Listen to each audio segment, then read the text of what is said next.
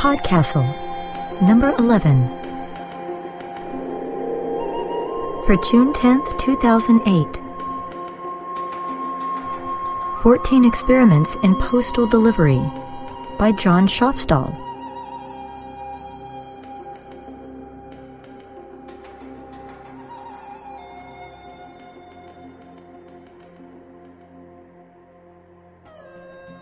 Hello, this is Rachel Swirsky, PodCastle's chief editor.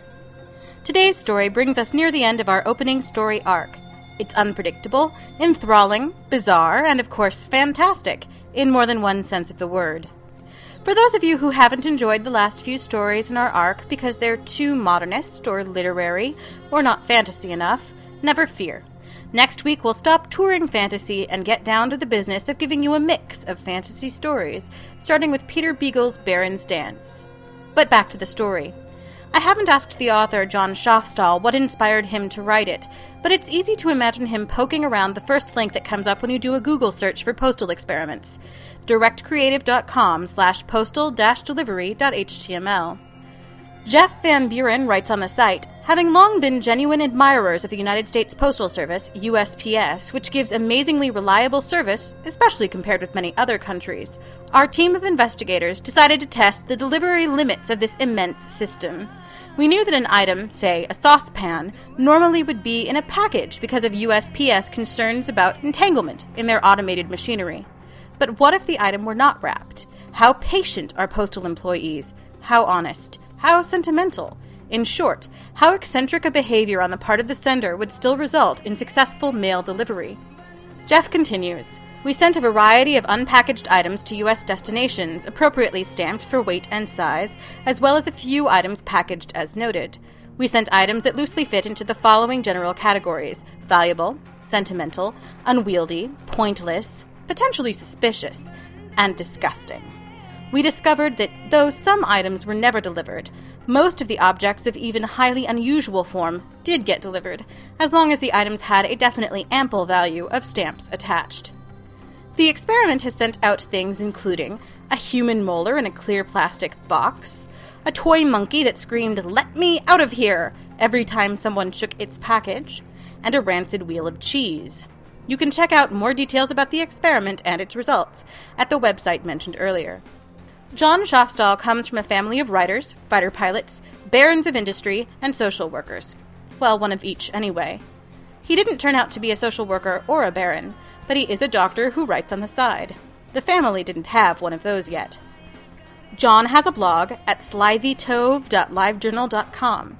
Sometimes it's about writing, and sometimes it isn't. This story is read by Heather Lindsley, a graduate of Clarion West 2005, who has published fiction in Strange Horizons and Fantasy and Science Fiction magazine. Listeners may remember her escape pod stories Just Do It and Mayfly. She's currently working on adapting Mayfly into a novel. You can visit her website at randomjane.com.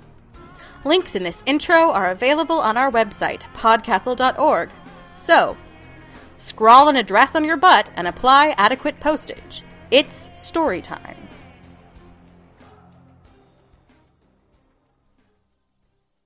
"14 Experiments in Postal Delivery" by John Schofstall. Christopher, I got your voicemail. You ask, why do I hate you? Have you forgotten? Perhaps you have had an alcoholic blackout. You got drunk. You hit on my sister Heather at my party in my apartment. You then threw up on Heather while humping her on my bed. You now have the temerity to forget all about this. You have not made a good faith effort to apologize to my sister or to me, and I'm the one who had to clean your Seagram 7 Coca-Cola and Pasta Puttanesca vomit off Heather while she was having hysterics. Also, every time I see my sister, I can't help thinking about your dick and her cooter, which chills the warm feelings nature intended siblings to have for one another. Do not call me again. I will delete, unheard, all further messages from you. Hating you, Jessica. Christopher, I received a letter from you today expressing contrition for your past bad behavior and requesting a reconciliation with me. It was written in blue felt-tip pen with big blurry spots that I think you intended to be taken as the marks of tears. However, when I burned the letter, those spots did not produce the characteristic yellow flame that indicates the presence of sodium. I conclude that you made those stains with water drops or some other aqueous liquid, definitely not tears. Therefore, I am unconvinced of your sorrow, but reassured as to your guile, insincerity, and general incompetence. Still hating you, Jessica. P.S. All further tear-stained letters will go directly into the incinerator. Christopher. I have received a dozen red roses, or rather what was left of them after having transited the U.S. Postal Service from the village to the east side. You had tied them together with twine, and pasted postage and an address label directly on the stems. Most of the petals were gone. The rest were mangled. There were a few buds on the stems, and I have placed them in water in a vase. I have also received a magnum of Moet, empty, again with priority mail postage and an address label pasted directly on the bottle. I realize that these are traditional gestures of male romantic affection and express a desire for forgiveness. They are not nearly enough. You are trying to melt the glacier of my anger with the Bic lighter of your contrition. You are attempting to scale Everest while wearing slingbacks. Give it up, Christopher. Your cause is hopeless. The letter carrier who delivered the roses and Moet bottle was cheerful. He had alcohol in his breath. He reminded me that it is Postal Service policy that all packages must be wrapped. Hating you as always, Jessica. Christopher. I received a notice from the Lenox Hill Post Office that a package was waiting. When I got there, I found you had mailed me a ski, affixing the label and postage to the ski itself with transparent tape. It's one of the pair of skis I left in your studio after we went to Vermont last winter, isn't it? We had a lovely time. That was before I discovered you were hateful. The postal worker at the pickup window was unhappy about the ski. He said that the originating post office should have refused to accept it. He reminded me that packages must be wrapped. Waiting for the other ski to drop. Jessica. Christopher. Today I received your letter with an invitation to your gallery showing a week from Saturday. No fucking way. Just send me my ski. Don't forget I hate you. Jessica. Christopher. I received a slip in my mailbox informing me the carrier had left a package on the street. By the time I arrived home after work, the package had disrupted foot and vehicular traffic for several hours. It's Kuro 19, isn't it? I saw pictures in the Times when it was installed at MoMA, although that series tends to run together, and I honestly couldn't tell Kuro 17 from Kuro 24. It reminded me of why Schneeberg in The New Yorker called you a positive space Louise Nevelson. I also think I'm seeing references to Rodin's Gates of Hell. By the way, did I tell you that Lou wants me to edit Schneeberg's second volume of collected criticism? I've been hip-deep in classical and medieval for years, and it might be interesting to do something with modern sensibilities. Kuro 19 is 13 feet tall, and will not fit into my apartment. However, my landlord has agreed to exhibit it in the courtyard at the center of my building. One of the crane operators who helped move Kuro 19 off the street chipped some paint off the plinth at its bottom right corner as he was moving it, and I bit his head off. Not literally. You might want to get some flat black exterior paint and touch up the chip place. It distracts from the effect of the piece. However, if you get anywhere near my apartment, I'm calling 911. I still remember how irritated you were with that Schneeberg review, and how you brushed me off rather than tell me why. It's because he compared you to a woman, isn't it? And even though I know you love Nevelson's work, you couldn't stand being compared to her because she's a chick. Honestly, Chris, you're so 12 years old sometimes. Why didn't I realize that before? I always made excuses for you, even in my own mind. Hating you is good. It brings clarity. The mail carrier who delivered Kuro 19 said it should never have been accepted for mailing. It is over the Postal Service's weight and size limits. He also reminded me that packages must be wrapped. Where's my ski? Jessica. Christopher. I received today an inflatable love doll with an address label and postage taped to its arm. It was recognizably dressed in Heather's clothing, but had a photographic print of my face pasted to its head. I called Heather, and she confirmed that she'd given you some of her clothing for this purpose. I am disturbed that she would even speak to you, since she's the one you hurt the most. Or at least that's what I thought. It's always been one of Heather's weaknesses that she can't hold a grudge.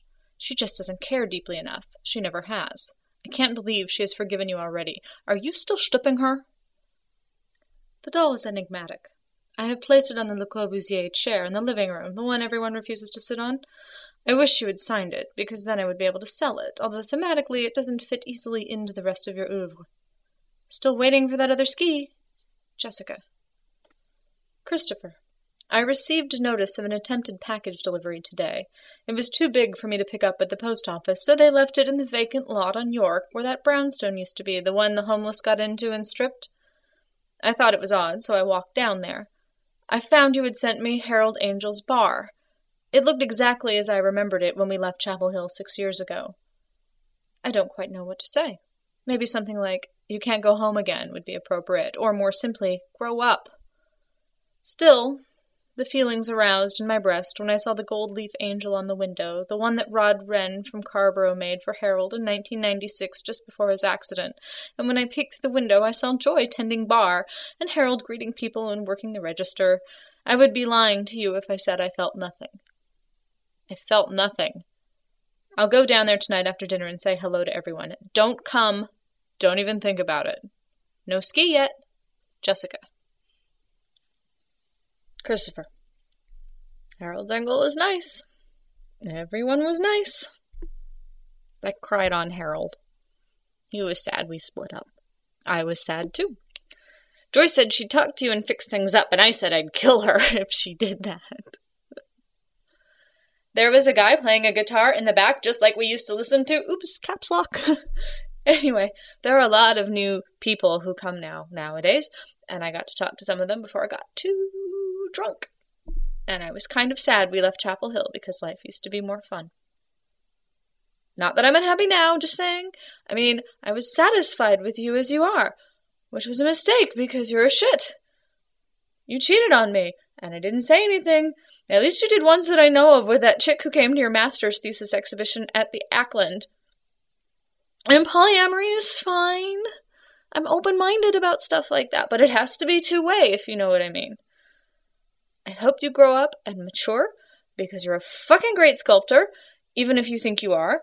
But fuck if I want to be with someone who is still 12 years old at age 31. The world is full of artistic, generous... Genios, however you spell it, who are total shits, like Jackson Pollock, who drank like a fish. That was a pun. Or Tennessee Williams, whose life was one catamite after another once he got famous and rich, and his playwriting went to hell. I'll even spot you the occasional catamite, but not my fucking sister. And you drink too much?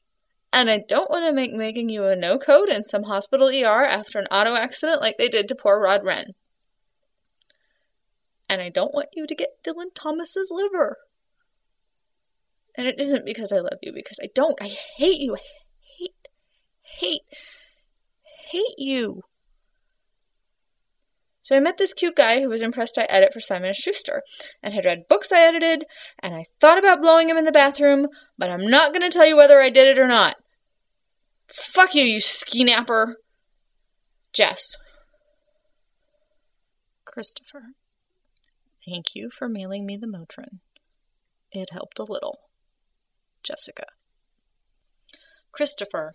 I have had it with your playing games with that damn ski. I cannot live with one ski in my house. It is either 2 skis or none. Hating you all over again. Jessica. Christopher. Today you sent me Saturday. The postman had me sign for it, and departed in good spirits. He must not work weekends. I was headed out to the office, of course, expecting it to be Thursday, which generally follows a Wednesday, but when I realized it was Saturday, I turned around, changed clothes, and called up Ruth Jacoby to see if she wanted to do some shopping and have lunch. We went to Christian Louboutin and got new sandals, which you wouldn't deign to notice or comment on even if you saw me in them, which you won't.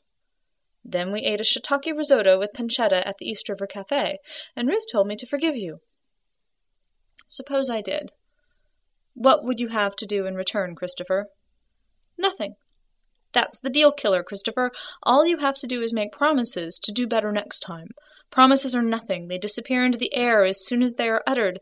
Maybe you'll sleep with my sister again next week, whenever I make you angry about something, or even just when you've had too much to drink. And in return, Ruth says I should forgive you. I have to open my heart and rip out a piece and hand it to you. No, I won't. It's too much to ask, Christopher. It's not a fair trade. Forgiveness is difficult in a post-Christian world.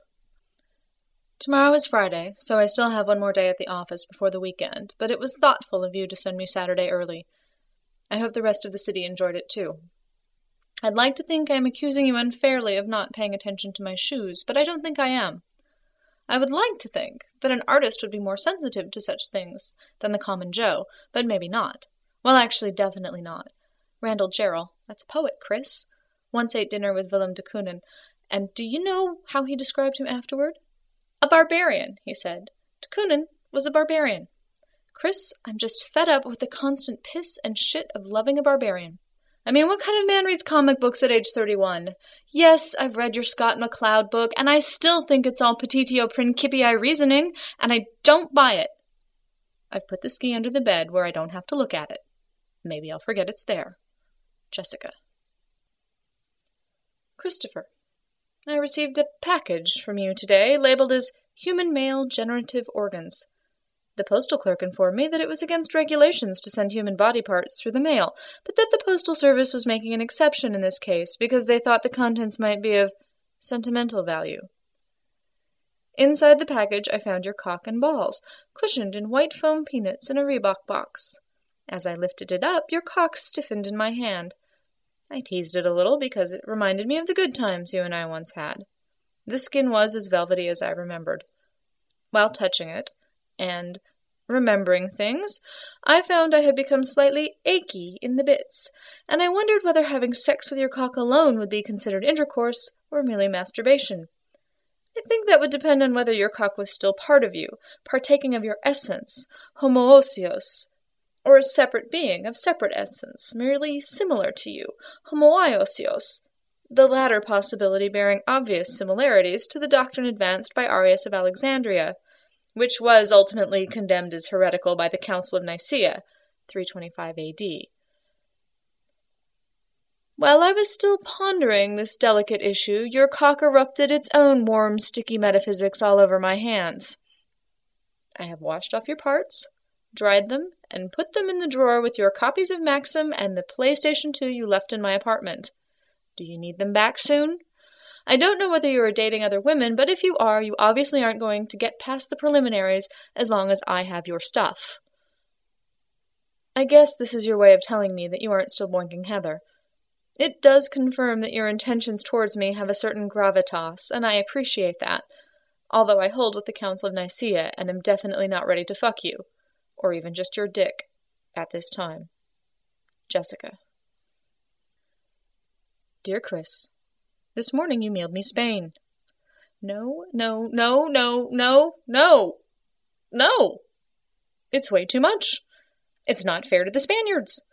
It confuses world geography, which has been an awful mess since the dissolution of the Soviet Union anyway, if we now have Spain floating off Long Island. It leaves the French with no place to take their holidays, except to crowd into Italy, which would make August on the Tyrrhenian coast even more intolerable than it is already. Just no, for so many reasons. It was a sweet thought, and the imagination and extravagance of it are among your redeeming qualities. But it's not practical. I hope you understand. I know you'd give me Spain if you could, or wealth beyond the dreams of avarice, or the moon, the sun, and the stars. That's not the problem between us. I refused the package at the post office window. They'll just have to send it back.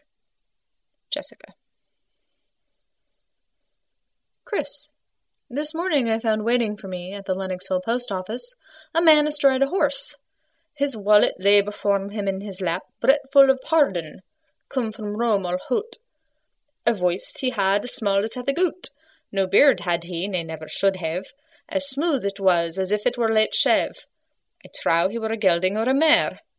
He also had a bunch of crap with him that he said was the veil of the Virgin, and pieces of the true cross, and some body part of St. Peter, knucklebones, or something equally disgusting. He started in on whether any woman, be she young or old, that hath amacked her husband cuckold, which is just insulting, seeing as how you're the one with the zipper problem. I gave him your address and sent him clip-clopping off across Manhattan towards the village. Try again. You're not understanding the forgiveness thing. The postal clerk was irate, claimed that the transportation of livestock was contrary to USPS regulations, and referred me to the Domestic Mail Manual Standard 601, Section 9.3.6, Warm-Blooded Animals. He said you were abusing the services of the United States Postal Service, and the USPS Board of Governors had you on their watch list. Be careful, my one-time love. Regards, Jessica. Dear Chris, Heather came to my apartment late last night. I wasn't going to let her in because, you know, she still hasn't apologized. But I could see through the fisheye in the door that she was dressed in a black ninja costume and was carrying a round metal can with a very tiny opening, some towels, and a coil of rope. I admit my curiosity got the better of me. I said, "Who are you supposed to be?" She pointed to the love doll you sent me. "Who do you think that is supposed to be?" "I don't know. It's creepy." She rolled her eyes. "While you're thinking," she said, "put on something black and come with me. We're going to burgle the Lenox Hill post office. Chris sent you something, but it was intercepted by the postal inspectors. It'll be shipped back to the Prado soon, so we have to get to it first." "Heather," I said, "you can't burgle the post office." "Sure I can. I have ether, rope, and an attitude." Heather is adorable when she's determined. I hate her for it. "You don't have an attitude," I said. "You never needed an attitude." At night, a deserted loading dock is like the nave of a ruined cathedral open to the moon. Lifeless geometric surfaces lit by halogen floods, depthless black shadows. We hid in the dark below the post office docks until a truck backed in. Heather doused a towel with ether and told me to turn my head away and hold my breath when I stuck it over the face of the truck driver. She held his arms and legs until he stopped struggling. We undressed him, tied and gagged him with the rope, and dragged him into the back of the truck. Heather honked the truck's horn until a postal worker came out onto the loading dock, and we did him too. Their clothes fit us adequately, although the pants were a little tight across the hips, and Heather had to roll up her trouser legs. My guy had a ring of keys. "What are we looking for?" I asked.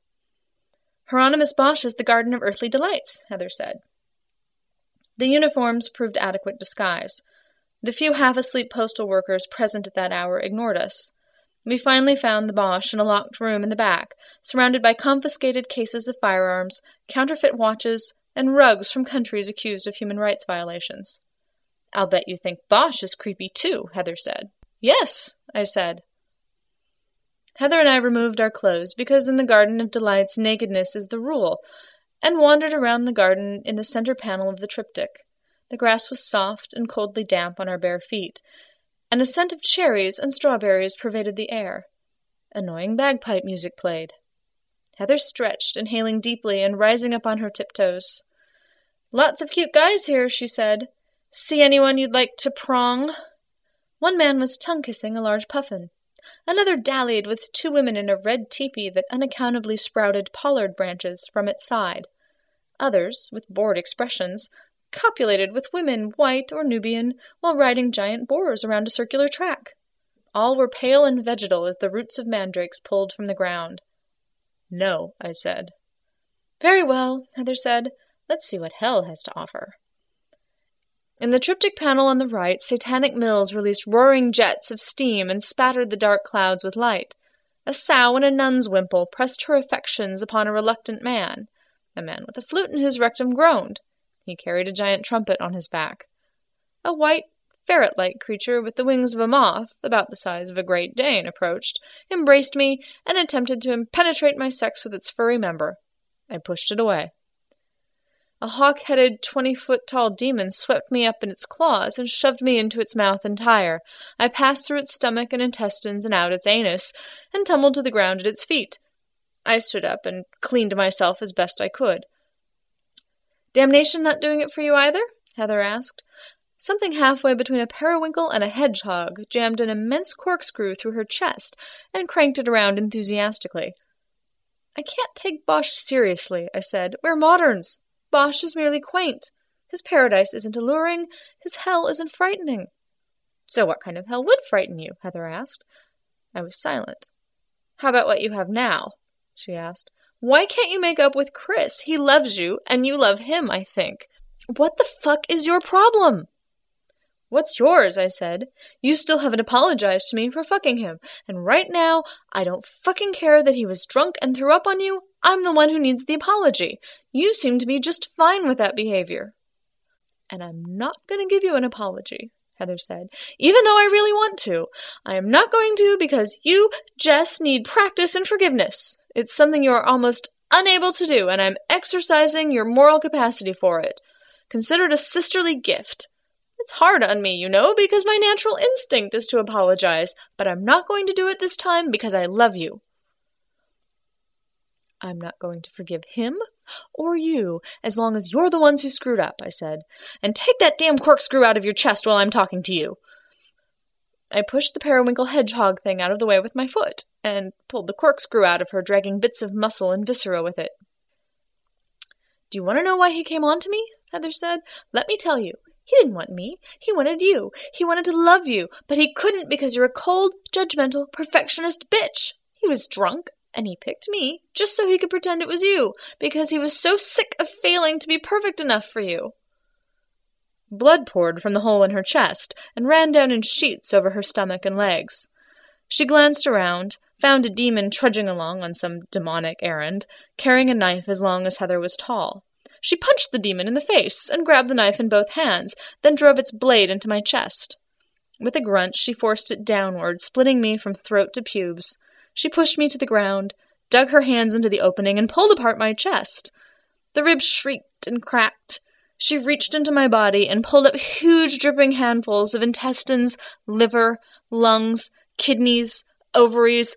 "Look at all this crap," she panted. "Just look at it. Disgusting, oozy, icky, filled with shit and urine and slime. Look at all this crap inside you, Jess. How can you be such a perfectionist? How can you not forgive, roll the dice, and take your chances like everyone else in the fucking world? How dare you demand perfection in others when you lack it in yourself? How dare you? How dare you?" We took a cab home. I dropped Heather off at her apartment and went on to mine. We didn't talk much. It was late.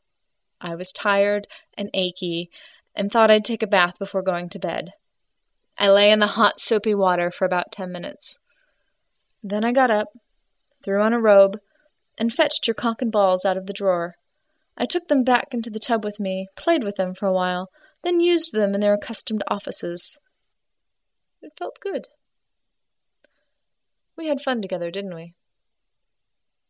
Why is it so hard to forgive? In the morning, I unlock my door. I wrap myself in brown paper and 2-inch-wide clear packaging tape approved by the USPS. At the usual time of mail delivery, there is a knock. 20 letter carriers and 10 window clerks, male and female, march in. They bring you, Christopher, wrapped as I am, and place us together on my bed. I can feel the contours of your body and sense the warmth of it, but cannot touch it. While the postal workers stand at attention, Heather arrives, dressed in a short-sleeved powder blue shirt with the USPS logo, gray polyester culottes, and sensible black walking shoes. She carries a pair of scissors. "Should I unwrap you both?" Heather asks. "My advice is, yes." I say to you, "You're never going to remember to send me the other ski, are you?" I see movement within the wrapping paper, but I can't tell whether you're nodding or shaking your head. I ask Heather to cut us out of the wrapping paper enough so that I can give you a kiss. And maybe a little more. Love, Jessica.